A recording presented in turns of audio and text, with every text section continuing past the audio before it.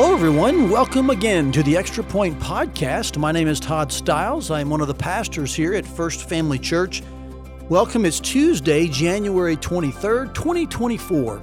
And we always take a moment on the Extra Point Podcast to look at the previous week's text and bring some further application, deeper insight, additional observation, those kinds of things. And so today I want to take a moment and talk more about the idea of obedience that we drew out of Proverbs chapter 8. We focused in on verses 32 to 36, and there, of course, wisdom is speaking, and she's calling for all of humankind to listen. This is her cry. This is her call. And she's elevating her voice, and she's escalating the need to listen and obey. And so we talked about obedience to God's wisdom, listening to God's voice and doing exactly what He says. That's the path to a flourishing life. And we would apply that even to individuals, societies, civilizations. And so the real key word was obedience to God's wisdom. What I want to remind you of in this podcast, just a couple of things. First of all, that obedience and disobedience, both of these, they act in a chain reaction fashion. All right, that's the first thing to kind of begin to process and consider, that obedience or disobedience, they act in a chain reaction type of way. In other words, they feed upon each other and they grow. So this is excellent when we think about obedience, because our sanctification, it increases in its pace. We find that actions breed like actions, would be another way of saying it. And so when we're obeying, it fuels further obedience. It often creates avenues and doors for more obedience. And so that's a good thing. It's also a terrible thing when it comes to disobedience. And perhaps the clearest way to illustrate this is by just asking you to think about the old illustration or the story that goes that when you tell a lie, then you end up telling a lie to cover up for the lie. And in time, you forget which lie you're covering up for. In other words, disobedience breeds disobedience. So just as obedience can open doors and create avenues and empower future and further steps of obedience, disobedience, unfortunately, creates the need to figure out how to continue to disobey, and so that's disobedience. So just understand this, that both of these, they act in chain reaction types of ways. And so I want to encourage you to really utilize the power of obedience in your life towards increasing the pace of your sanctification. And this is something that I've believed for a while, and I've stated here at our church, and I think it's true biblically, that we will not affect the fact of our sanctification. Those who truly belong to Jesus Christ will be made or conformed to the image of Christ. That's Romans 8:29. It will happen. Hallelujah.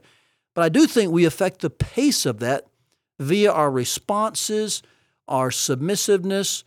You could use the word obedience. And when we obey, which triggers another step of obedience and then further steps of obedience, we find the pace of our sanctification increasing.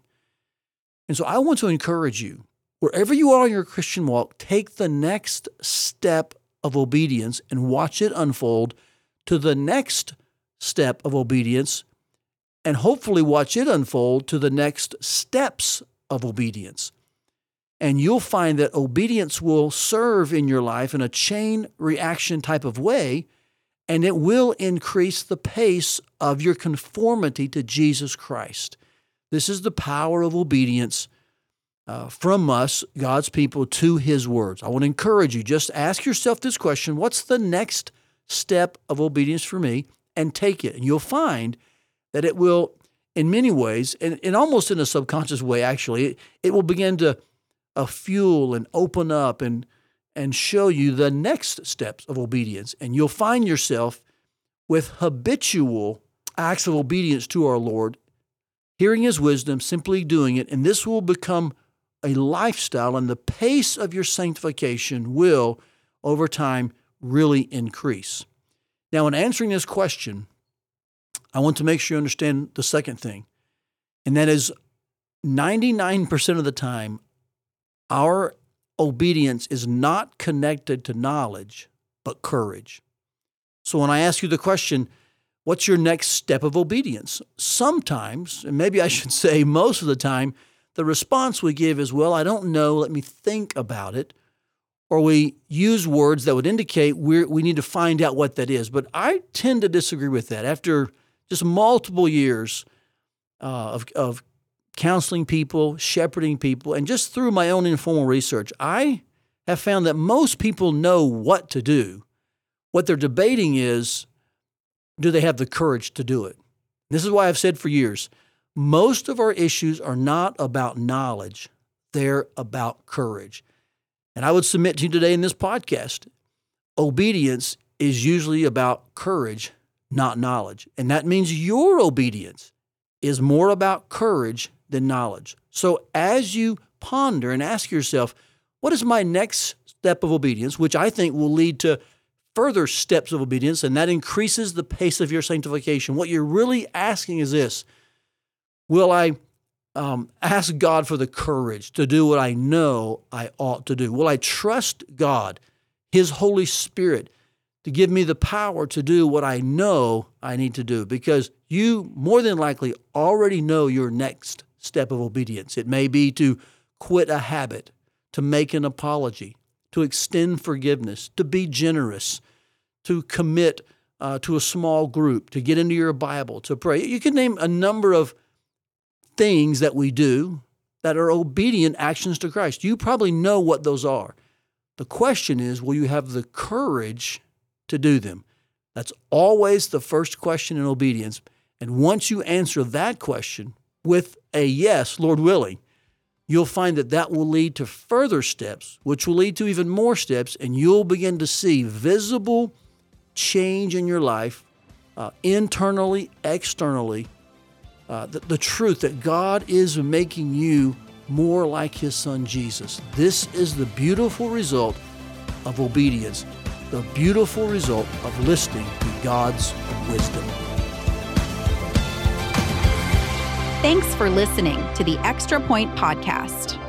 To find more content and resources to grow deeper in your relationship with Jesus, go online to firstfamily.church/resources.